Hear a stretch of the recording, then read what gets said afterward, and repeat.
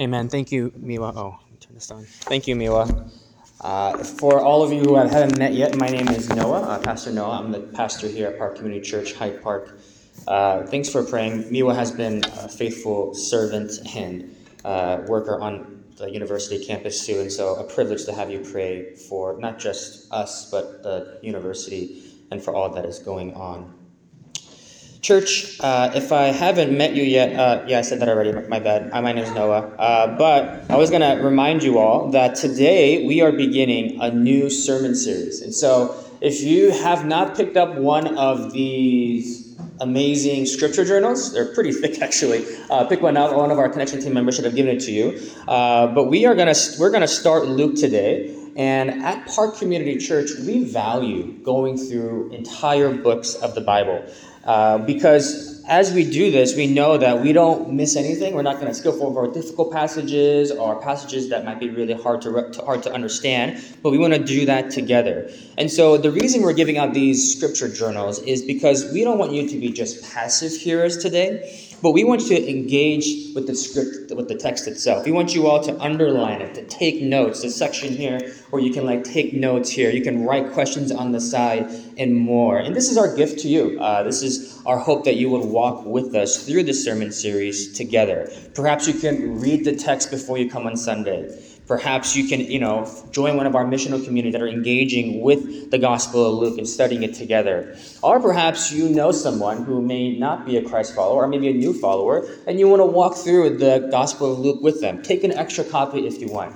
If we need to order more, that's all the better. And so please make sure you grab one. And if you can, turn to the first page, which will be Luke chapter 1. Now today, before I read our text, what I want to do today is really just set up the entire Gospel of Luke. Before we dive into this beautiful narrative and story of Jesus and his ministry, it's helpful really to ask some preliminary questions to this Gospel account. And so I have the questions behind me here. There are 4 questions. Who is Luke? Who is he writing to? Who or why is he writing to them? And then the question really for us is, how should we then approach Luke throughout this series? So turn with me to chapter 1, and I'm going to be reading from verses 1 through 4. All right, 1 through 4. Luke. Inasmuch as many have undertaken to compile a narrative of the things that have been accomplished among us, just as those who from the beginning were eyewitnesses and ministers of the word have delivered them to us. It seemed good to me also, having followed all things closely for some time past, to write an orderly account for you, most excellent Theophilus, that you may have certainty concerning the things you have been taught. This is the word of the Lord. Thanks be to God. Let me pray.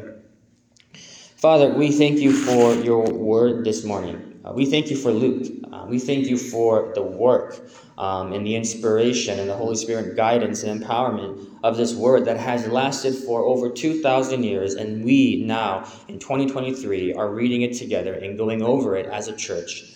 We thank you that it points only to the one Jesus that we love and worship, who has come and lived and died and resurrected. And so, God, we pray that as we get into this text, God, that it will not just be any text or any words or just any book, but it would be truly your words that can truly transform our lives, our community, and really our world. And so give us, God, open hearts. I pray for me, even as I just set this text up, God, that you would help us just to understand the overall context so that when we get into it, we truly know how to prepare and posture ourselves for your word.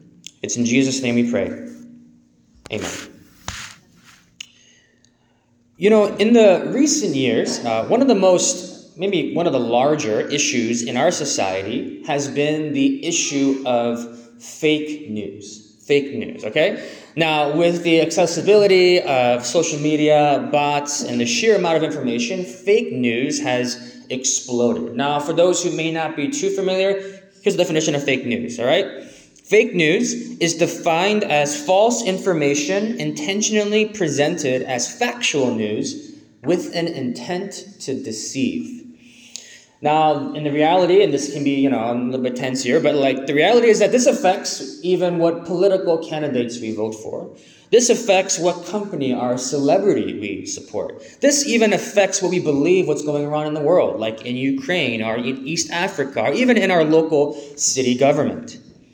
There's a study out that MIT researchers have revealed that because of just this, just amount of fake accounts and bots and things like that, that fake news stories are 70% more likely to be reshared online than real news. Now, for us, we've probably experienced this ourselves. We've seen some of the most divisive topics throughout our culture in the past, just even few years. And one of the most, I would say, divisive topics, I'm not trying to be controversial here, but just the reality is the information or misinformation of COVID, or the COVID virus. We've had many conspiracy theories of where it came from. There was hundreds of ways not to get it. There were questions on the number of deaths and number of how many people had it and didn't have it. And then most recently, which not too recent, but really recently, it's been the question of vaccine. Like, does it work? Does it mess with pregnancy? Does it have a microchip in it? There's a lot of different information and misinformation about it. Now, my goal is not to tell you what's right or wrong, but the reality for fake news is, I would say honestly, that fake news has caused more division and impacted our society, I would say, more than the virus itself. Because fake news, or the art of deceiving people, has created such a distrust in our culture. Oftentimes, our first tendency now is not to listen first. It's not to seek to understand. It's not to even give the people the benefit of the doubt, or crazier, trust people. Rather, we are quick to judge, or quick to question, or even put down what other people say, especially if you're from this party, or that group, or this organization. And it's gotten so bad that we really wonder who we can trust. Can we trust our government? Can we trust our government officials, our doctors, our aunts, our uncles, or even our pastors? Trust is at an all-time low today. So let me ask you a question as we get into Luke. Who do you trust? Who do you trust?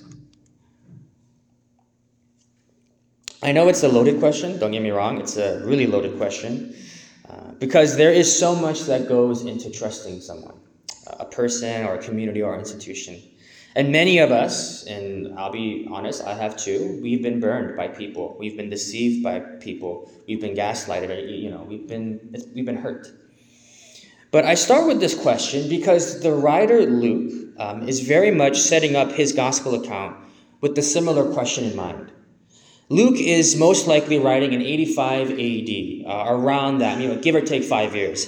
That's about 60 years now after Jesus began his ministry. So there are many over the past 60 years who have heard, maybe even some who have read about this Jesus, this Son of God, who has come to earth and lived among them and taught about the kingdom of God, and who eventually died on the cross and rose from the dead in 3 days. And this church was growing, and it was moving across the world. But there were many who were wondering, is this true? Is this really true? Christians, and even those who are non-Christians, were asking, can I trust this news I've heard from this person or read over here? And remember, this time period here, most people heard news through oral tradition. It was not through, online content or written records. It was through somebody else.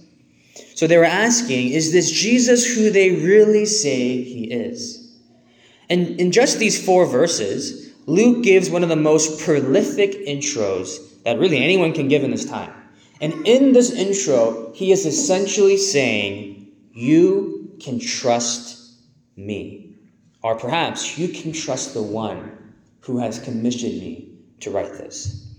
So let me just jump into the first question here. Who is Luke? Who is Luke and why is he important? Why is he writing this? For Luke, let me just say, from Scripture, we know that Luke was a fellow worker of the gospel. And I have some, kind of bullet points here. He was a fellow worker of the gospel. And if you look in the book of Acts, he actually accompanied the Apostle Paul, who wrote over 13 books in the New Testament, in his last 2 missionary journeys. But towards the end of Paul's life, when he was thrown into prison, Luke was also one of the only few that was with him. Occupationally, we also learned that Luke was a doctor. So he was educated and, technically trained. And church tradition also shares that Luke continued to serve the church, and eventually he died a martyr for the faith. We also know that Luke is not just the writer of Luke, but he's also the writer of Acts. And if you know this, Acts is the written record of what happened in the early church and how the church exploded. But Luke and Acts really go hand in hand. And you'll see in the first verses of Acts, he actually references the name Theophilus again, saying that these two books go hand in hand. So Luke is a real historical person. He's educated and was a key disciple of the Apostle Paul and a leader in the church. Now, before I move on, those are really good things to be aware of, but I want to focus on this educated piece about Luke. Because if we look at verses 1 through 4, it might just seem like a traditional intro for you, but this is what scholars would call a prologue, which were used in many traditional Greek literature. This might not mean much to us, but when you read this, if you were a Greek educated reader and you were reading this piece, you would have seen that Luke had taken the utmost care and skill and research in the work that he just wrote. They would be impressed, actually, and reassured that this was accurate historical work. For us, some of us in university are studying or have PhDs, but for Luke, he is following maybe the MLA or the APA formatting. I don't even know if those are actually the formatting nowadays, or Chicago formatting. I'm not too sure. If this was a current piece, he would have an amazing bibliography, or maybe he would have the stamp of the University of Chicago on his document to say that this research is true and good work. And if you look at verse 3 here, read verse 3. It says, "It seemed good to me also, having followed all things closely for some time past." That word "followed" in the Greek, which is the original language of the text, it also could be translated as carefully investigated.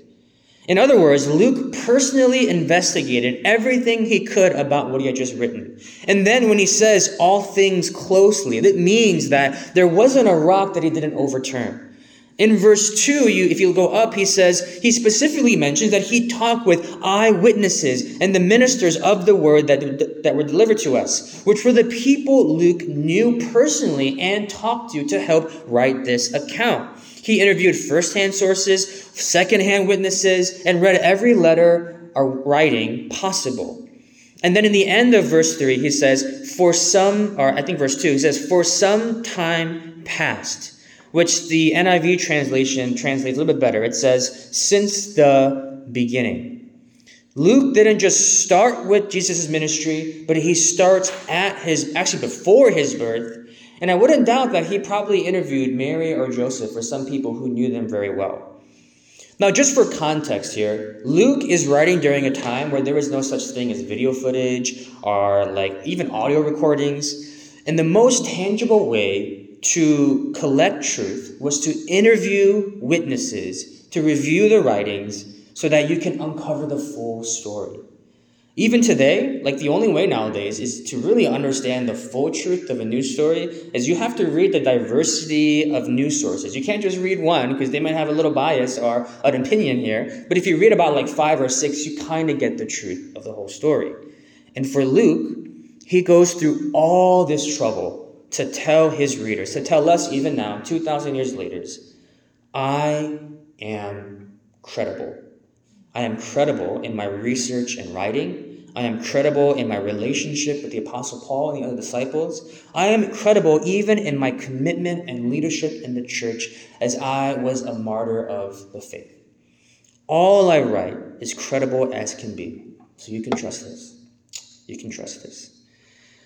And the next question that kind of leads to that then is, so who is Luke writing to? That's important too. Who is he writing to? In a way, yes, he's writing to us, maybe secondly, but Luke had a primary audience. And in verse 4, if you go to that, you see him writing to an individual named the most excellent Theophilus. Who is he? It's kind of a cool title to have, right? Who is he? Well, his name Theophilus, it literally means lover or friend of God in Greek. But it's safe to assume that this individual is a Christian brother. So most likely he's a Christian. Second, his title, most excellent, is not just some fancy title, but it actually means someone who is in a high governmental or some capacity in society. This individual has high status. This makes a lot of sense because a lot of Luke doesn't assume, so this is key because this name Theophilus is also a Greek name, so it's not a Jewish name. So it means that this individual isn't a Jew, which for us in this time, the disciples were Jewish, Jesus was Jewish, but for Luke, he doesn't assume the readers know Jewish tradition and context. And so he's writing more to a broader, more non-Jew audience. And then lastly, this man most likely had a lot of money. Now, how do we know this? Because for Luke to write this gospel and to write this prologue about how he researched and did all he could to write this extensive gospel account would have been extremely expensive. Now, not only were parchment and pen expensive back in the day, but this would also include the sheer amount of traveling and housing and time required for Luke to interview everyone. Luke needed help. Perhaps he asked Theophilus to fund this project. But what he needed was he needed money to do this project, and Theophilus, in his generosity, would give it to Luke to do this work. It might be why also, if you look through the Gospel of Luke, the Gospel of Luke, out of all the Gospel accounts, talks more about money than any others, and perhaps Luke had this person in mind. So who is Theophilus? In my opinion, he is a non-Jew Christian with high social standing who commissioned Luke to research and write this Gospel account. But then the question comes up is, was this just for Theophilus then? Was it not for other people? Most likely not. Most likely Luke writes to Theophilus, maybe even ask him so he can write this, because he wants to distribute this broadly and widely to the churches throughout the known world. Perhaps Luke asked him for help because he knew that there were many people around the world who were questioning and wondering, is this gospel true? And so if you read the Gospel of Luke, what's also interesting is that he has a really strong emphasis on those, like I mentioned, who are non-Jew, but also on those who are poor, who are the orphan and the widows, who were disadvantaged, and really explaining and speaking to the core human experience of all people. You know, the Gospel of Matthew and Mark, they emphasize a little bit more on Jewish culture and the prophecies that Jesus fulfilled. And the Gospel of John is a bit more personable. And so Luke is writing probably to the most broad audience possible with the most extensive historical research required to make it credible. In a way, Luke is writing to people like you and me. I don't imagine many of us, or most of us, are Jewish in background. Where many of us are educated, many of us actually want truth and want accurate research. And so in a way, Luke is writing to us. So then the next and most significant question of kind of the context here is, why is he writing to them? Why is Luke writing to Theophilus and the broad church? And I kind of explained a little bit here, but let me go a little bit deeper here. For what is Luke's purpose of writing this gospel? Look with me halfway down verse 3. He says, to write an orderly account for you, most excellent Theophilus, that you may have certainty concerning the things you have been taught. Just in that 1.5 verses, I see 3 reasons why Luke writes the gospel. The first one is he writes it to give an orderly account. Now, if you go back to verse 1, Luke states clearly that he has undertaken a task to compile a narrative of the things that have been accomplished, or other translations say fulfilled, among us. So one goal for Luke was to put in order all the things of Jesus that he has fulfilled on earth, and to write it clearly and plainly, to cut through any confusion or misunderstanding. Now, for Luke, he's not sure what exactly his readers have heard or haven't heard. Have they heard about Jesus' 5,000 or feeding the 5,000? Have they heard about Jesus' teaching on money? Or has he heard about Jesus' manger birth? Or have they even heard about the death and the resurrection? Or have they only heard about one or the other? And so Luke, what he wanted to do was to share an organized account. Can I get an amen? An organized account that covered everything, all right? He didn't want to miss anything because he knew the entire story mattered. And I don't know if you guys like organized stuff. I do. And Luke really helps with that. But then it leads to my second reason, not to just to give an orderly account, but in the second reason in verse 4, so that they have certainty. Now, it's hard to see it in your English translations, but there is a verb before that word certainty in verse 4. The NIV actually translates it better. And if you have it on the screen behind me, it says, so that you may, and I would say fully know or fully recognize the certainty concerning the things you were taught. This verb, know or fully know, it's often used in legal context when someone discovers the entirety of a case. Now, I'm not sure if you all like criminal law shows like Suits or Lincoln Lawyer or CSI. I won't confess which one I've watched. But oftentimes, the most important piece in that criminal law show is for the prosecutor or the attorney or whoever is solving the case to get the full story.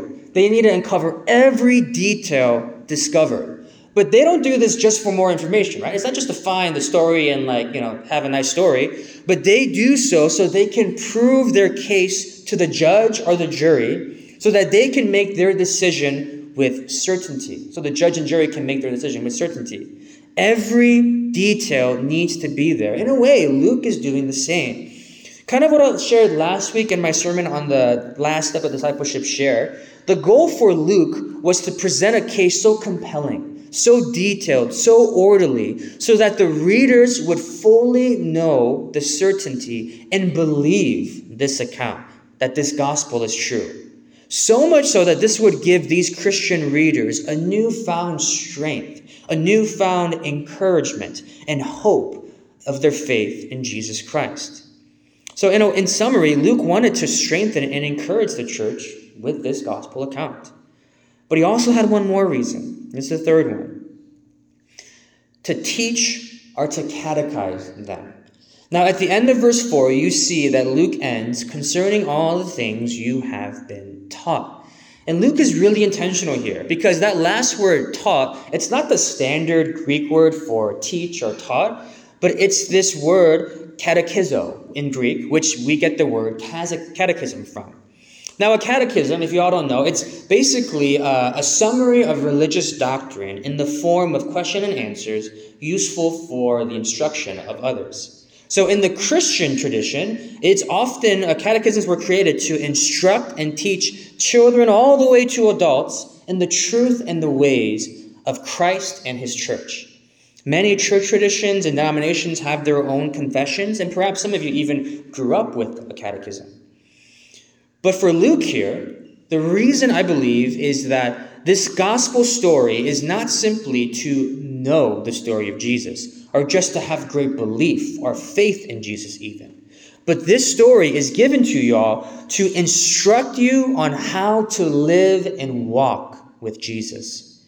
In other words, Luke wants this text to change your life and how you live it. From how you abstain from sin, from how you have a relationship with God, from how you love yourself, your neighbor, and even your enemy, for how you share the gospel and handle the hard things like the complexity of money, our poverty, our injustices, and many more themes. Because Luke may not have directly said this in the gospel, but as the church that has been reading this gospel for almost 2,000 years, we believe that these words are not just written by Luke, but also by the very authority and power of the Holy Spirit. The Apostle Paul states this towards the end of his life in his last letter he wrote in 2 Timothy chapter 3. He says that all Scripture is God-breathed and useful for teaching, rebuking, correcting, and training in righteousness, so that the servant of God may be thoroughly equipped for every good work. These words, the words that Luke has written, through the inspiration and the movement of the Holy Spirit, has the power to transform our lives. Only if we continue to let it marinate and let it impact our hearts, to let the Spirit move in us through these words, I'm confident that these words will change each one of our lives. As I was kind of reflecting on these reasons a little bit, these 3 reasons, and how this looks in our lives, I actually thought about my oldest son, Matthias. Now, Matthias is almost 5. He turns 5 this Wednesday. But when he was younger, about a year old, the first word he learned how to say was, of course, after mom and dad, was fish. All right? Fish. Now, I don't know the next slide up here, but his favorite movie, hands down, growing up, was Finding Nemo. You see my amazing Photoshop skills there too, by the way. I swear, from the ages of 1.5 to 3, I've watched that movie about 50 times, okay? I can tell you every single scene. I can tell you when to pause and skip ahead when the sharks are showing, because it's kind of scary for a 1-year-old. And it's actually the reason why, as a family, we got the Disney Plus subscription, right? That's the reason why. But it's interesting. He loved that word. He knew what a fish was, mainly because of Nemo. But as he got older, about 18 months old, he clearly knew what a fish was, okay? He pointed to it just like that photo, fish, fish, fish. Okay, I get it, fish, fish, fish. But as he got older, Finding Nemo wouldn't suffice. He wanted to see more kinds of fish. And so we got books on different kinds of fish. And so he could see them and point them out in the various settings they were in. And then as he got a little bit older, we got even more educational books, like National Geographic books, to learn the parts of the fish, the gills, the fins, the eyes, what they eat, how fast they swim, and all the kinds of fish that live in the ocean. And then as he got a little bit older, and as COVID started to end, we got to go to the aquarium, to Shed Aquarium, and see real live fish swim around. And then as he began to talk more, he asked questions like, why are they in water? What do they eat? And just so many questions about what kinds of fish they were. And then about a year and a half ago, we had a chance to go to Hawaii to visit my wife's parents. And he got to see fish in more of the natural habitat. See people, it's Hawaii is a beautiful place, and see fish in the water. Some of the people, they caught fish, and he got to touch fish. And over time, for my son, a fish was no longer an orange clownfish named Nemo. But Matthias, my son, grew in confidence with great knowledge and certainty of what a fish truly was. And in other words, for him, a fish became more real to him. And in a similar way, when Luke is writing this gospel, and for all who read his account, he is wanting each one of us to truly know and experience Jesus. That Jesus for each one of us would be more real. That we would grow in confidence in who this Jesus is and what he did and how he changed our lives so that we can walk in faith and obedience because of what Jesus did. That more than trusting that Luke wrote this, that we would trust more fully in the one he's writing about. And that is my prayer for us as a church, that as we spend the next 2 years, yes, I said 2 years, in Luke, that you will learn more about this Jesus. That you would know him more and trust him more. That your faith would be strengthened and encouraged by him. And that your life would be truly transformed because you are choosing to follow him. That Jesus would be real. And this leads me to my final question for today. How then should we approach Luke throughout the series? And what I actually want to do is I want you to go to your journals again and turn to Luke chapter 2. Luke chapter 2. We're doing a little funny thing as a church here. We're going to skip through Luke chapter 1 and 2 for our sermon series. And we're going to do that actually towards Advent or the Christmas season because it fits that season, right? And we're actually going to start Luke chapter 3 next week. We'll go to Luke chapter 2. Luke 2 and 41, verse 41. So on your scripture journals, page 24. And I want to read this really interesting story about Luke chapter 2, verses 41. On when Jesus was close to a teenager, at 12 years old. Let me read. It reads, "Now his parents went to Jerusalem every year at the feast of the Passover, and when he was 12 years old, they went up according to custom. And when the feast was ended, as they were returning, the boy Jesus stayed behind in Jerusalem. His parents did not know it. But supposing him to be in the group, they went a day's journey. But then they began to search for him among their relatives and acquaintances. And when they did not find him, they returned to Jerusalem searching for him. After 3 days, they found him in the temple, sitting among the teachers, listening to them and asking them questions. And all who heard him were amazed at his understanding and his answers. And when his parents saw him, they were astonished. And his mother said to him, "Son, why have you treated us so? Behold, your father and I have been searching for you in great distress." And he said to them, "Why were you looking for me? Did you not know that I must be in my father's house?" And they did not understand the saying that he spoke to them. And he went down with them and came to Nazareth and was submissive to them. And his mother treasured up all these things in her heart. Verse 52. And Jesus increased in wisdom and in stature and in favor with God and with man. Now, this is one of the most interesting and unique stories about Jesus. Luke is the only one to write about this story.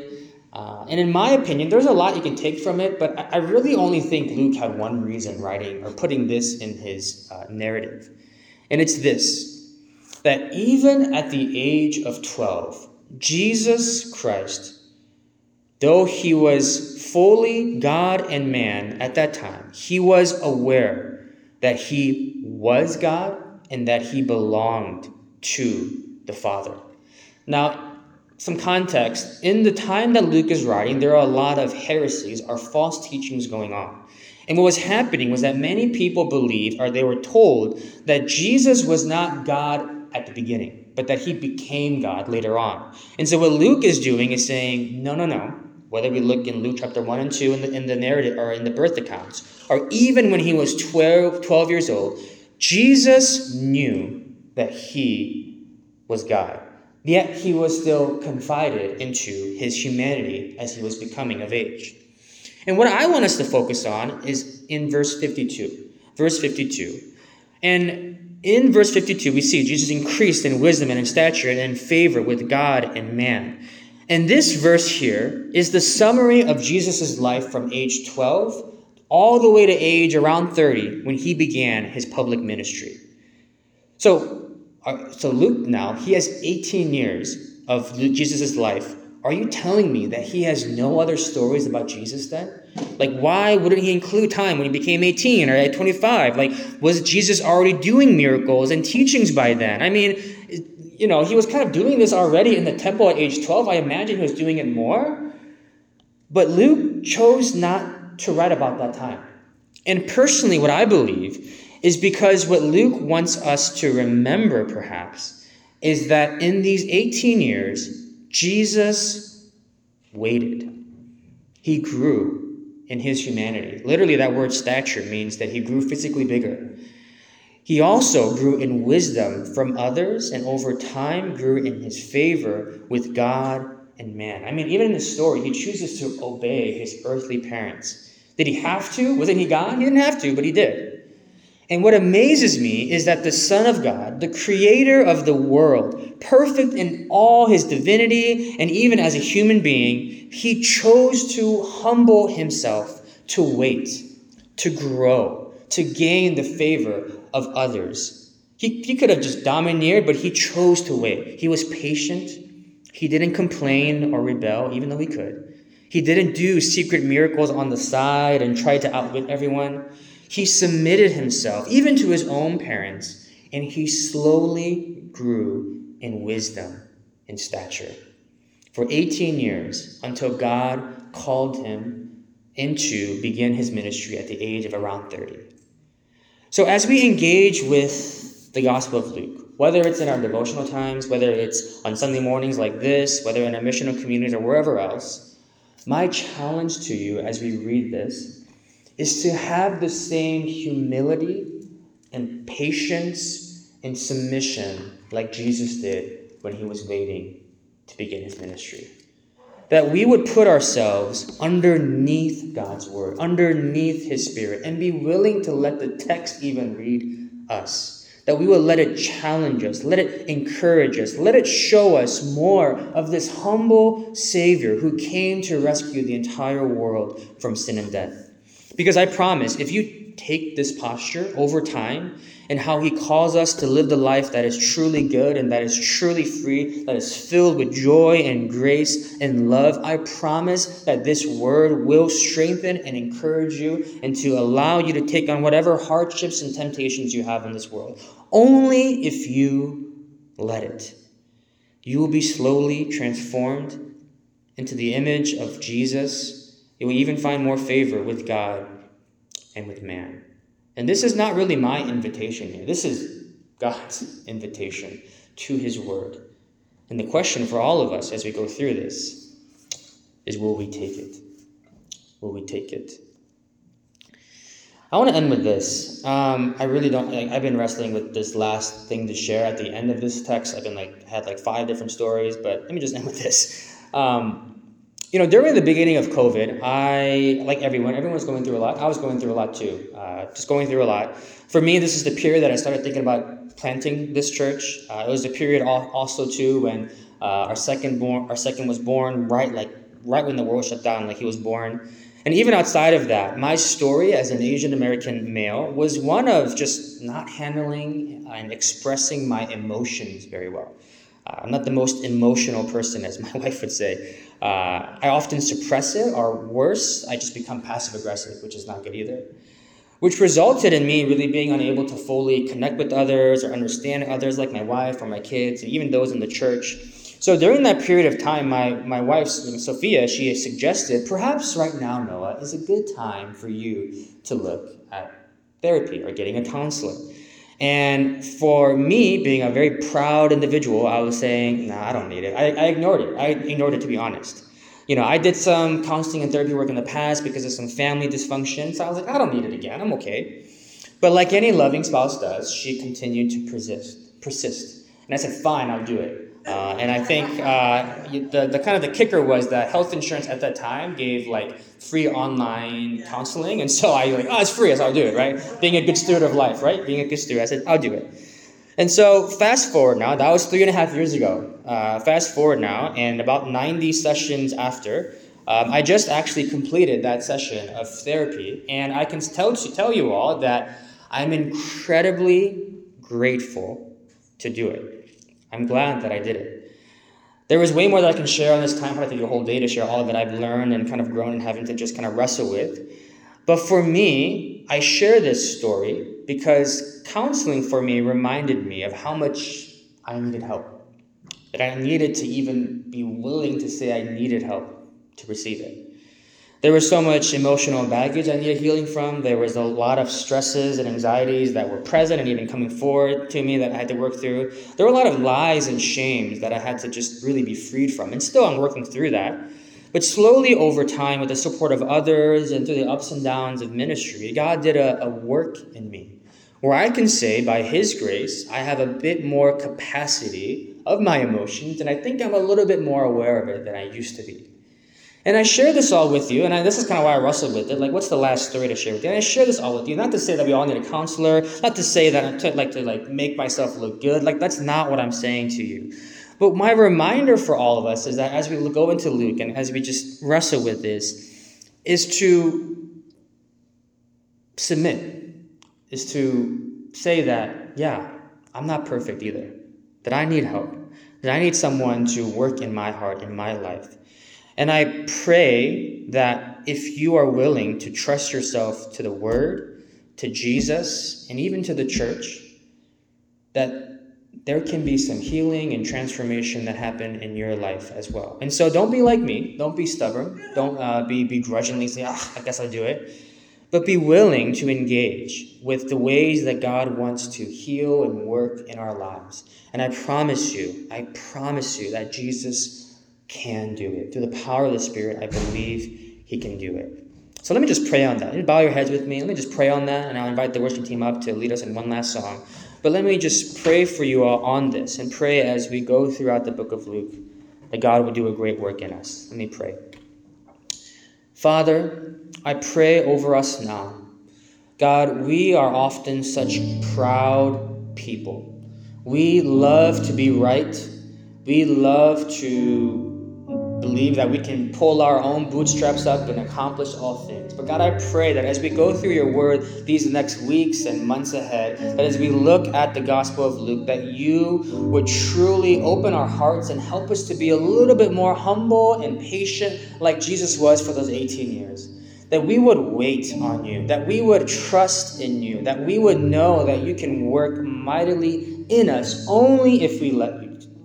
And so, Father God, I pray for just a chipping of the walls in our hearts right now, that you would break down those walls so that you, through your power of your Spirit, would move and transform us, that we would trust you more, that we would submit to you, and that you would begin to bring healing, transformation, joy in our hearts and in our lives. We thank you, God, that you can do this. We pray this in the powerful and amazing name of Jesus Christ. Amen.